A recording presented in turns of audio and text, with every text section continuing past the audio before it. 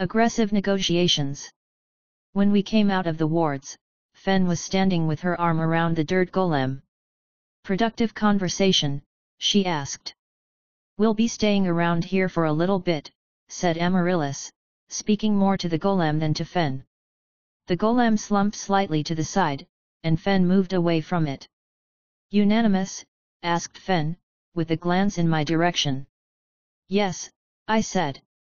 It took some convincing. The golem's slump became more pronounced as I watched it. What were you doing out here? Girl talk, said Fen. The golem fell to the ground. I didn't think that it went that poorly. Her bow appeared in her hand. So, my guess is that our prison host didn't like the news that we would be staying. I think it only gave us a reprieve in the interests of getting us out of its way without further incident, said Amaryllis. I hadn't thought that our peace was so easily disturbed. She'd taken her helmet off for our conversation, but now was slipping it back on. Prepare for trouble. And make it double, I replied, letting my sword grow to full length in my hand. What does that mean? Asked Grak with furrowed brows. It was never mind, I replied. Earth stuff, said Fen with a nod. He always gets this look in his eyes. Amaryllis looked down the hallway in both directions. We should get moving. Deeper in, or back the way we came? Deeper in, I said. The golem said he'd been in the gymnasium, let's start there. I was really hoping that we'd get something like directions. I looked down at the mound of dirt on the ground. It struck me as being enemy action. The only way I could fathom the breakdown of a golem in response to threat was by either a severely malfunctioning system or very high-level reasoning about what that golem might give away by its continued existence. We should hold off on going against the golems again until after they've made the first hostile move.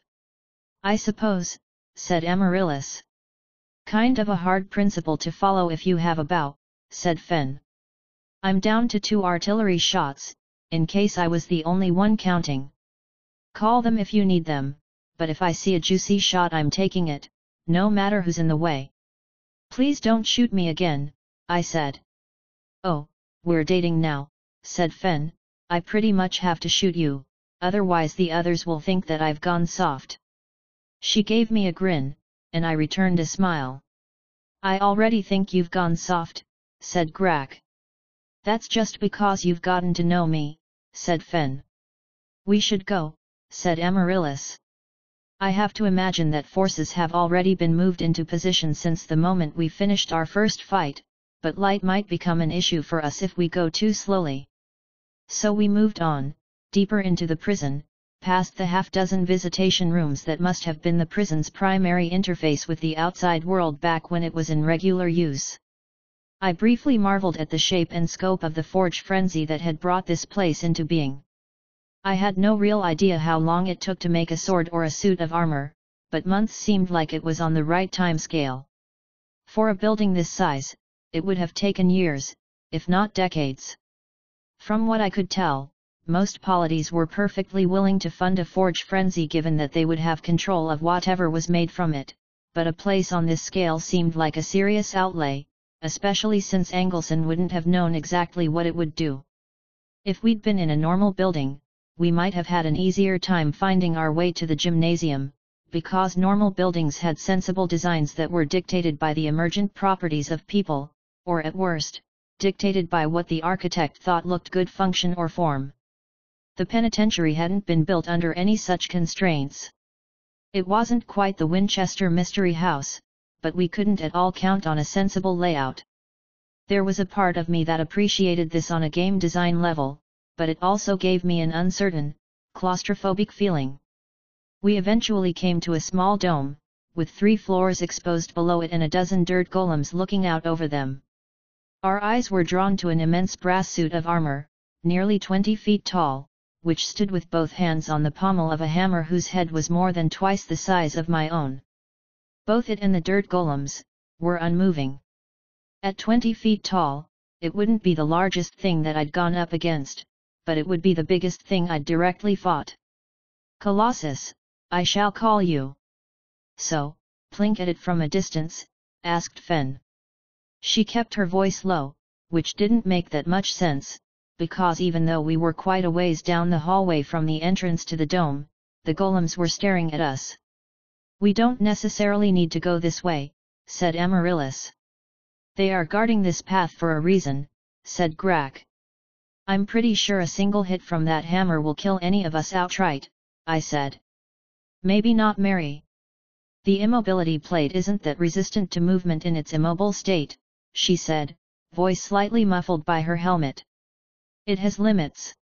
So we cheese it," said Fen.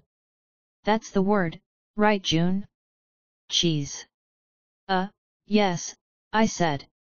"But if it were me, scratch that, if I were the penitentiary, I wouldn't put a giant guy with a hammer where you could kill it from a distance at no risk. If it's a trap, then this is part of the trap. Besides that, plinking at it from a distance doesn't seem like it's going to work well if the armor is thick enough. The right arrowheads can pierce normal plate, but that's not normal plate." Fen looked to Amaryllis. "And if we had a secret weapon?" she asked. What?" I asked, looking at both of them. "Secret, from me. I present to you," said Fen, holding out her gloved hand. "Drumroll, please." "I'm not clear on why you would need to keep anything secret from me," I said. "You don't like surprises?" asked Fen, lowering her hand slightly. "Not in combat, no," I replied. "It's too dangerous to use in actual combat," said Amaryllis. "It's probably too dangerous to use, period, if it works at all." "Grak, can I get a drum roll?" asked Fen. Grak gave a short sigh, then went to the closest wall and began rhythmically pounding on it. With a flourish, Fen produced an arrow from her glove, twirling it gently until bringing it to a stop so I could see the tip, where a small, simple, electrical contraption surrounded a purple crystal. "I present to you, the very first Feli's collaboration, the Void Arrow," said Fen with a grin. "And with the artillery shot," I began. "In theory," answered Amaryllis. "It might fail. We didn't want to waste the resources to test it." I stared at the Void Arrow. All you really needed to make a void crystal explode was a sufficiently powerful electric charge, which would cause it to radiate void out in all directions, eliminating matter from existence. From what I could see, the arrow was designed such that it would strike its target, which would complete the circuit, which would detonate the crystal. You couldn't shoot the arrow too fast, because otherwise the mechanism would break completely, and it was possible that it would break anyway, but if it worked, then it would be an instant kill against unarmored flesh.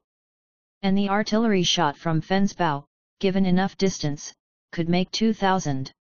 "Well, that's scary," I said, swallowing the sudden lump in my throat. "I'm still not sure why I would be kept in the dark." "I'd have to use the N-word to explain it," said Amaryllis. I stared at her for a second. Narrative," said Fen with a nod. I rolled my eyes at that. "Okay," I said. "You kept it from me because you think that this is my story, not yours, and keeping the Void Arrow from me until the last second would be better from a narrative perspective. That's batshit insane, don't ever do that again." "I don't want to debate it now, but if we can infer from Dash." "You don't want to debate it, but you do want to get your point in," I said. "No, let's just fire the incredibly dangerous arrow and get it over with." Amaryllis' helmet turned away from me and nodded to Fen. "So, in theory this is a weapon of mass destruction," said Fen, looking at the brass colossus.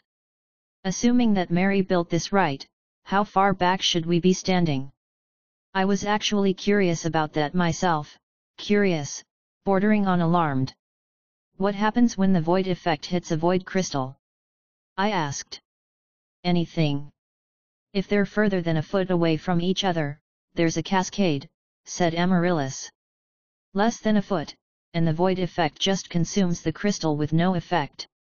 "I've already done the math, we'll need significant distance and heavy mass for cover."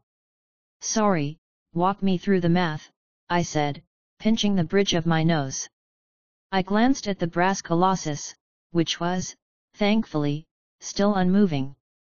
For the moment, talking was apparently a free action. So what happens is, Fen fires the void arrow, it presumably splits into 2, then 4, then 8, and so on, until it caps at 2,000 of them, then one of them hits something and detonates, which then chains to all the others voiding whichever ones are within a foot of the spherical void wave, cascading to those outside it, putting a limit on total void effect. Yes, said Amaryllis. She was incredibly hard to read with her helmet on, but I didn't think that I could ask her to remove it just so I could be more at ease when talking to her, not without derailing the conversation. So at best, the total void effect coming our way is going to be equal to however many 1-foot radius spheres there are, with each centered around an arrow and none overlapping, I said, which based on the arrows that I saw in the forest might be as high as, 200 spheres, which means that the void effect coming at us once the artillery shot is fired will be enough to go through something like 100 inches of solid steel. I saw Grak and Fen give each other a look, something like surprise and fear. No, said Amaryllis, void propagation is constrained by the inverse square law, it'll eat through the same amount of mass at any distance, but for the projective form, that means if you conceptualize an inch-thick sphere around a projection at distance x which completely captures the void projection, then an inch-thick sphere at distance 2x will only go through 1/4 of an inch. So at 200 feet, which is where the bow caps, that's a ½ inch of steel per detonation, when up close. For projection, it's usually given as a ½ inch steel or other sufficiently dense metal at 5 feet from the center of the void projection, regardless of crystal size, so long as it's under 1 foot, Amaryllis nodded. I told you that I already did the math. I'm double-checking, in the interests of not killing us all, I said. And, obviously, that's the benefit of consulting me instead of keeping it secret. So, 40 times the distance, that's 1/1600 th the effect, which means that instead of 100 inches of steel, we'd need something like a 1/16 of an inch. Which was extremely doable, actually, and there was enough leeway to be off by an order of magnitude. And because Fen's bow multiplied with distance, we had some leeway even with a premature detonation. Okay, I said. So it's still stupidly dangerous, but probably, maybe, not as dangerous as fighting that thing and all the little ones that would join in. Am I shooting this incredibly destructive arrow or what? Asked Fen. All 6 barriers first, said Amaryllis. Fen moved forward and started popping them out, one by one, and we took cover behind the last. She raised her bow and knocked the arrow, then ducked down quickly before firing. Just testing, she said. How fast does the void move? It's effectively instant, said Amaryllis. Okay, said Fen. She raised her arms above her head and did an awkward draw with only her hands and the bow, held horizontal, above the barrier. She managed to get it to full extension, then stopped suddenly and brought the bow back down without having fired it. The thing is, I didn't do the math, so I'm sort of trusting you here. Or rather, not trusting us? I asked. No, never, said Fen. But when you said 100 inches of steel, I thought, that actually sounds right, and then when you said a 1/16 of an inch of steel, I thought, that doesn't seem right at all, and I don't think that this is how my life is going to end, but you said sometimes rocks fall and everyone dies, and I'm the least suicidal of us, so Just fire the fucking arrow, said Amaryllis. Fen raised her bow again and did the same awkward draw as before, exerting an incredible amount of strength and control, more than I might have thought her capable of, if I hadn't known her so well. She started to speak, with the strain evident in her voice. The thing is, I'm the one risking my hands here. Is this a bit? Asked Amaryllis. Fen fired the arrow and brought her hands down behind the safety of 6 inches of steel. I was fully prepared for an anticlimax after all that build-up, like the arrow simply plinking against the brass suit of armor, or failing to duplicate, or maybe even something worse than an anticlimax, like littering the whole place with 2,000 undetonated bombs. But we weren't denied something special, and instead there was a loud whump of air rushing to fill the vacuum, and wind blew by us fast enough that it was difficult to breathe, for a bit. I started to rise to my feet, then thought about the possibility that there were still void arrows that hadn't blown up, and stayed where I was. When Fen popped up though, I followed her, and looked out on the destruction. The explosion projection, I'm sure Amaryllis would have corrected me, had happened at the far end of the room, a cascade of void that had, for a start, removed all the air from the room. The railings on the upper levels were gone, along with a significant portion of the upper levels themselves. Pieces of building were raining down from where supports had been removed or weakened. The brass colossus was completely gone. The floor was missing too, scoured down at least a few feet by the void cascade, and though I couldn't see the ceiling from my vantage point in the hallway, I had no doubt that was gone too. Neat, said Fen. I'll take a dozen more of those, please. I stared at the destruction in amazement as Fen began gathering the barriers back up. Okay, I'm still a little pissed off about you keeping that secret, but the results of the actual work speak for themselves. It's indiscriminate, said Amaryllis. We won't be able to use it unless we want to kill everyone or everything in a pretty large radius. And when do we not want that? Asked Fen with a cheery smile. Her eyes widened slightly. Think about how great that would have been in the forest. We could have used it at the entrance to this place, I said. If I'd been informed of its existence. I apologize, said Amaryllis. But would you do it again? I asked. Yes, said Amaryllis, unflinchingly fast. We can talk about that later, when we're safe. I told you that she said she'd slit my throat if she had to, said Fen. Shouldn't be much of a surprise. When did I say that? Asked Amaryllis. I imagined her furrowed brow beneath her helmet. Unicorn blood, said Fen. Amaryllis sighed. Juniper, there are certain things that are dangerous to so much as know, and if I knew any of them, I wouldn't tell you those either, and you would probably agree with that, right? Info hazards, I said with a nod. Of course Erb had info hazards, why would it not? One of the 13 horrors I had a quest for was redacted, that was his name given in both the quest text and the description I'd read in the Exclusionary Principle, 7th edition, complete with brackets. It was heavily implied that he got more powerful the more you knew about him. To me, that hadn't implied an entire class of mimetic threats, especially because he was in an exclusion zone, but apparently I should have just assumed that Erb would contain every single thing I had ever thought of, so long as it was at least loosely within the genre. Amaryllis pulled up short. You don't have info hazards on Earth, she said, more as a statement of fact than a question, but there was a note of puzzlement in her voice. Someone, somewhere, must have done an investigation of the dream skewered in order to make that determination, which was sensible if info hazards existed. They were a thing you invented. No, just copied from elsewhere, I said. I mean, I did invent some, and I pulled up short. Obviously those specific ones can't be here on Erb, because I know about them and no horrible fate has befallen me yet, but just to be safe I'm not going to ever write them down or say them. Everyone was staring at me.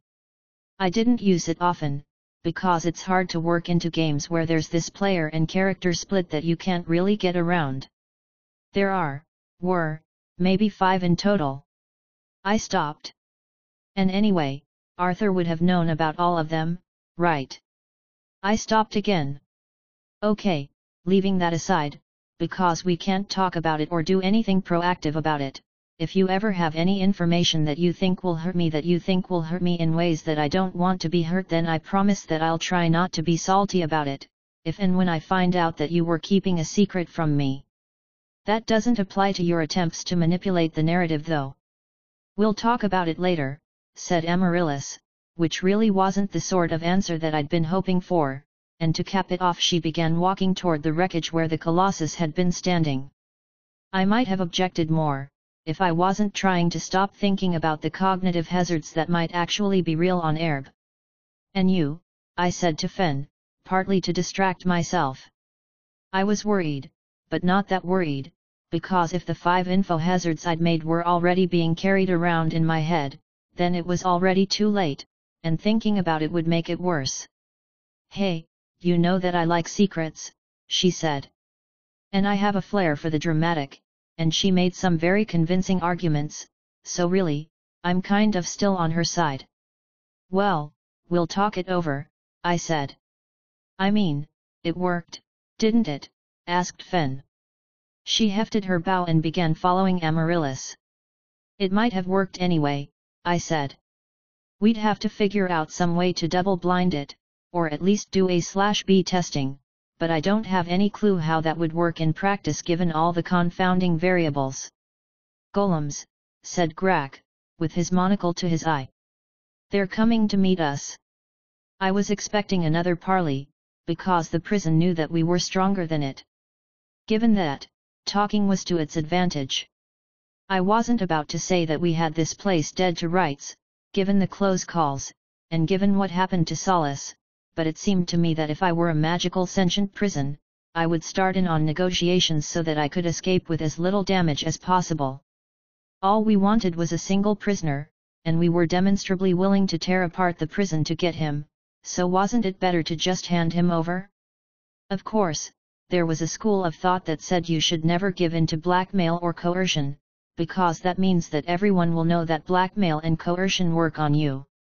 Which, when I thought about it, might have been why dozens of dirt golems were coming our way.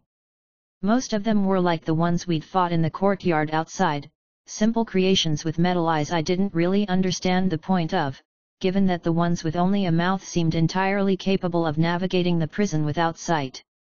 It wasn't that they didn't worry me, but I at least knew that I could handle them in numbers, so long as I stayed in the open and didn't let them wear me down. We'd fought them before, after all, and the second time was almost always easier, because you'd already done the hard work of getting educated on how the enemy moved and operated. But unfortunately, it wasn't just the dirt golems. I'd known since the game had called it a basic dirt golem that there would be variants down the road, and now I got a look at a few of them as they came our way. I saw a few adorned with vines and moss threaded through their dirt, along with a handful of flowers, and immediately suspected them of being casters of some sort. The others, of which there were 2, were big, hulking creatures that moved around on all fours with large knuckles against the floor. They were smaller than the gate golem had been, but still big enough that there was going to be a real risk to getting within their reach. "Go or stay?" asked Amaryllis.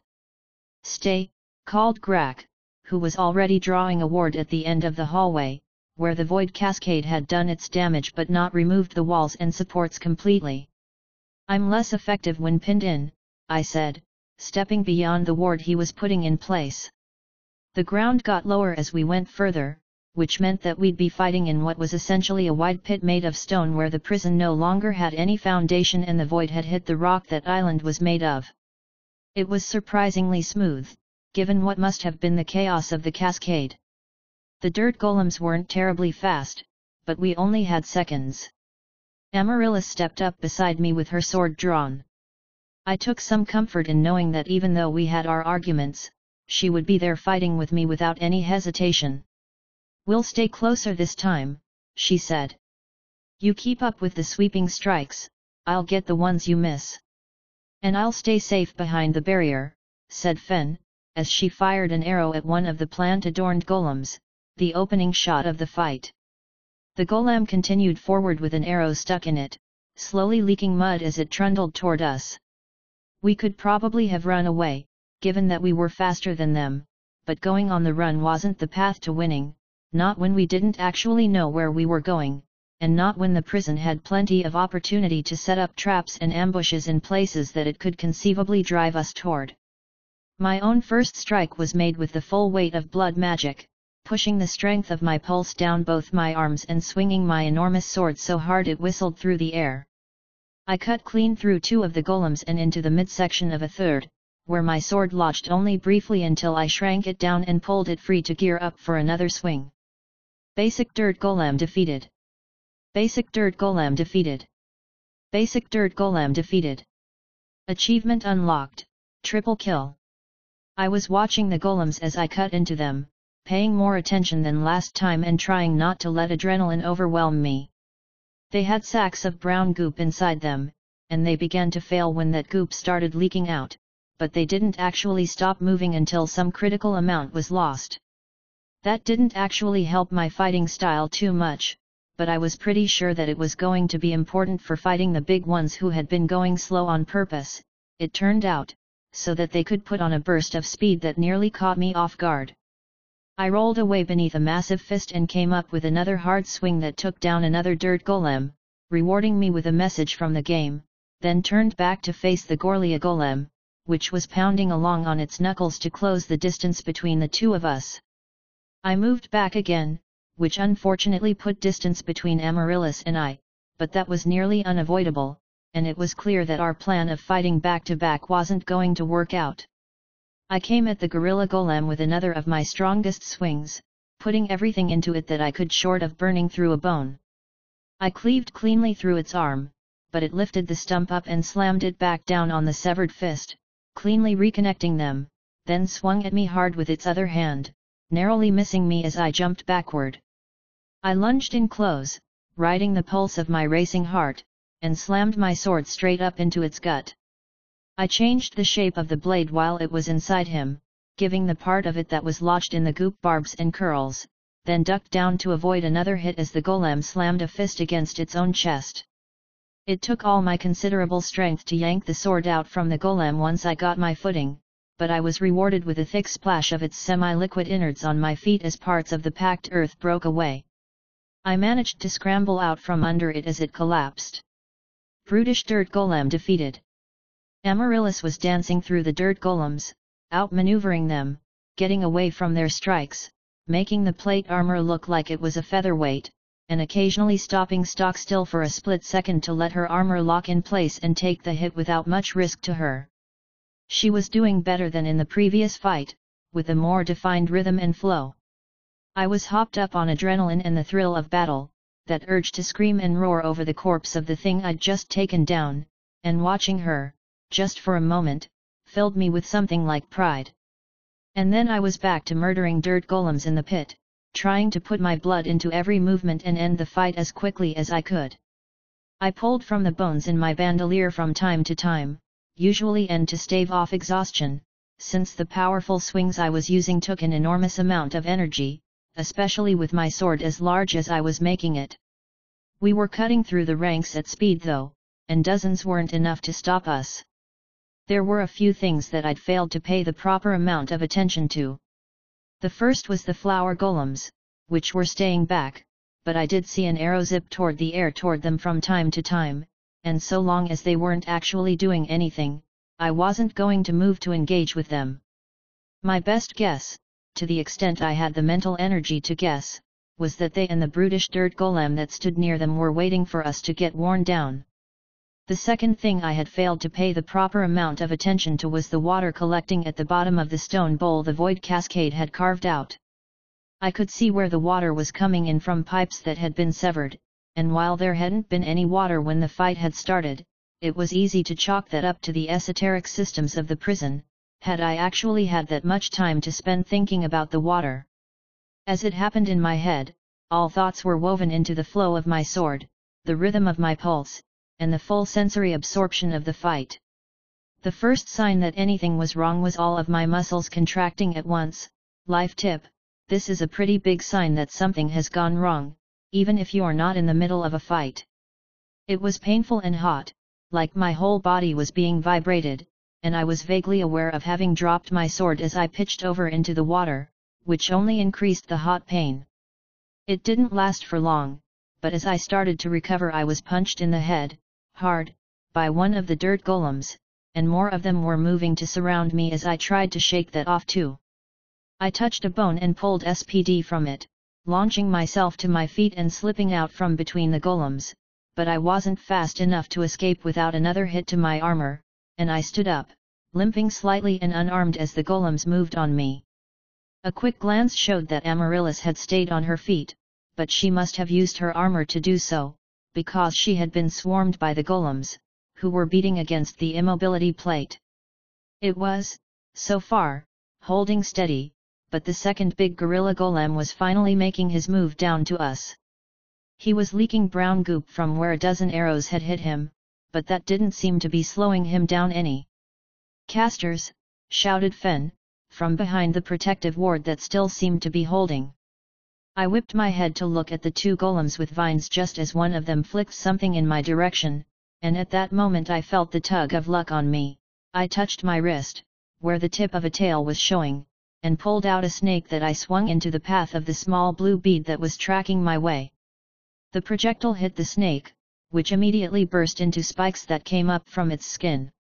It looked terrifying and impractical as it fell into the water, and I could imagine that if I survived such a thing, I'd be half the fighter I needed to be. Fen called out to me and threw me a short sword, one that we had taken from Amon's vault and then never actually figured out, though we'd done everything short of brute-forcing magical phrases or using it in combat. The grip was a dark, hard wood with grooves for the fingers, while the blade was bluish-silver metal with rivulets in it. It was decidedly not my preferred weapon, but the blade was at the bottom of the pit and probably under quite a bit of mud. With my offhand I went to pull my returning dagger from my bag, but realized only belatedly that it had fallen off and was lost somewhere in the mud. Worse, something was slipping side to side within my hand and one of my fingers wasn't working. There was only a faint echo of pain at the feeling of broken bones. Great! I dashed toward the gorilla golem as it approached Amaryllis, leaping up and stepping on a few of the dirt golems to get there in time. Without the blade, it was going to be a lot harder to take down, and now I was on an unfavorable footing, because I would have to protect Amaryllis too. I leapt 5 feet up in the air with sanguine surge and brought the blade down hard on the golem's left shoulder, putting all my weight behind it. Critical hit. The arm fell down to the ground with a solid thud, and I slipped past the gorilla golem, taking a few hits from the smaller ones we'd mostly cleared out in the process. I stabbed through one of them, hard enough that it wouldn't have time to do much before its goop spilled out. I planted my other hand firmly on the back of the brutish golem, feeling a too faint twinge of pain in the process, and activated the tattoo I had readied. The icy devil began doing its work, chilling down the earth under my hand. I tried to keep my hand in one place, but there were still enough dirt golems to be a problem, and the big guy tried to slap backwards with his intact arm, which I was forced to duck down from. I fought with the sword, facing down the few remaining dirt golems that hadn't swarmed Amaryllis, keeping my hand in place as the temperature in the room dropped. I waited as long as I could, then saw the vine golem toss something small and white toward me, which I took as my cue to make my move. I spun around and drove my short sword into the golem with all the power I could muster, aiming right for the cold spot. I was rewarded with a hard crack as the frozen earth was destroyed, and goop came pouring out of it. Brutish dirt golem defeated. And then my field of vision was overtaken with butterflies, small white ones, which went for my face and flapped there. It was only when I tapped SPD from a bone, using my chilled hand, sending a wave of cold over myself in the process, that I was able to swat them away enough to see that they weren't butterflies at all, only white flower petals acting together like butterflies. I took a hit from the side, at a place that must have taken a few too many hits before, because that one I felt, even though my ribs were almost as numb as my hand. I went tumbling to the side, down into the water, and the butterfly petals raced to follow me as the few remaining dirt golems moved toward me. I had some unpleasant flashbacks to the fairies we'd had to fight back at Kairlaga, and I still had no good defense against it. These, at least, were a nuisance, without the sharp teeth or ability to tear my skin. That said, there were a lot of them, enough to block my field of vision, and that was enough for me to take another hit, this one to the chest, which left me sprawled in the water for one dazed second before I got back to my feet. From there I was trying to fight blind, listening to the cacophony of sounds and trying to make out from the water where the dirt golems were. I had to hope that the remaining caster had been taken out by Fen, because while I could outmaneuver the golems, I couldn't respond to the seemingly random effects of what appeared to be a golem that knew flower magic. My sword connected on occasion, and then eventually got stuck, which left me trying to swat away the butterflies as quickly as I could just so I could get a sense of where the golems were and move out of their way. There were messages popping into my field of view, with more of the dirt golems defeated, and I had to hope that whatever my party members were doing, it would be enough. And then, with the final clearing of my eyes, I saw the last of the dirt golems fall, revealing Grak standing there, breathing heavily and clutching his axe. Fen was down in the water, next to Amaryllis, who was surrounded by mountains of dirt but seemed unharmed. That was a slog, I said. My fingers went to one of the bones in my bandolier and I started the healing process. I could already tell that I was going to need more than I had on me, but that was why we had a lot of bones ready to go. I'm fucking useless against those things, said Fen. Even with a broadhead it takes half a dozen shots to bring one down. I spent most of that fight trapped in my armor, said Amaryllis. They shouldn't have had other magic, said Grak. It was flower magic. Well, they had it, I said. That's fun. I'd guess that we can expect more of it. Are we safe for now? I'm not getting the sense that we should move, said Fen. The hallways are clear, anyway. And if I were the prison, I would have gone at us with everything I had the second time around. Heal me, said Amaryllis. Please. She took off her helmet and revealed a bloody face, with most of it dripping down from her nose to her mouth, and a few places where there was some swelling.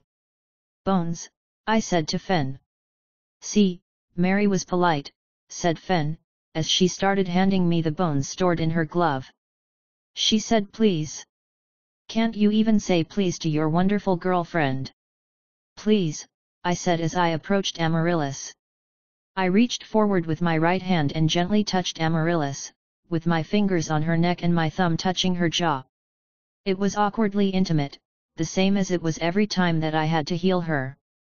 As I pulled the energy from the bone out and pushed it toward her wounds, I watched her face puff up more, go red, become bruised, and finally return to normal as I went through the bones. Where else? Left forearm, she said. She wasn't looking at me, instead staring up at a random spot away from me, which had always been my strategy with the dentist so I didn't have to look into their eyes. I could see the dent in her armor where she must have been hit hard enough for at least a hairline fracture. Doing the healing from a distance like that was more difficult, but I'd gotten fairly good at directing the magic where I wanted it to go. We're being worn down, said Grak. Yes, I replied. Not much longer, if they were guarding this way, said Fen. Just another 2 or 3 more fights like that, until we have to fight Falater and all the copies he made of himself, which will be its own thing. We're not going to fight Falater, said Amaryllis. She briefly glanced at me. We shouldn't want to, anyway. If we do, we'll have to make sure not to kill him. The whole point is that we need his expertise. Just saying it seems likely, said Fen. And he seems like an asshole. Any other healing? I asked. Amaryllis shook her head. I began the process of healing myself. The pain was becoming sharper as the urgency of combat faded, but the pain was good, in a way, because it was a reminder that I could still feel something from my injured hand. I had a hunch that the healing process was exacerbating the condition of my hand, but the bones were so brittle now that they kept breaking. We should go as soon as you're done, said Grak. Many miles to go before we sleep, I replied. I waited for Grak to correct me and tell me that it wasn't actually miles, but I guess he was starting to understand when I was making a reference, because he simply turned away. Do you think it gets harder or easier after that? Harder, said Amaryllis. You always said that you pushed your players just to their breaking point, when it balanced on a knife edge. And sometimes past that, I replied with a nod. I don't know that's a good heuristic for what we're going to find in this prison. We shouldn't count on the whole thing shifting around us just to accommodate a more pitched battle. And we really shouldn't count on any given battle being fair, or doable.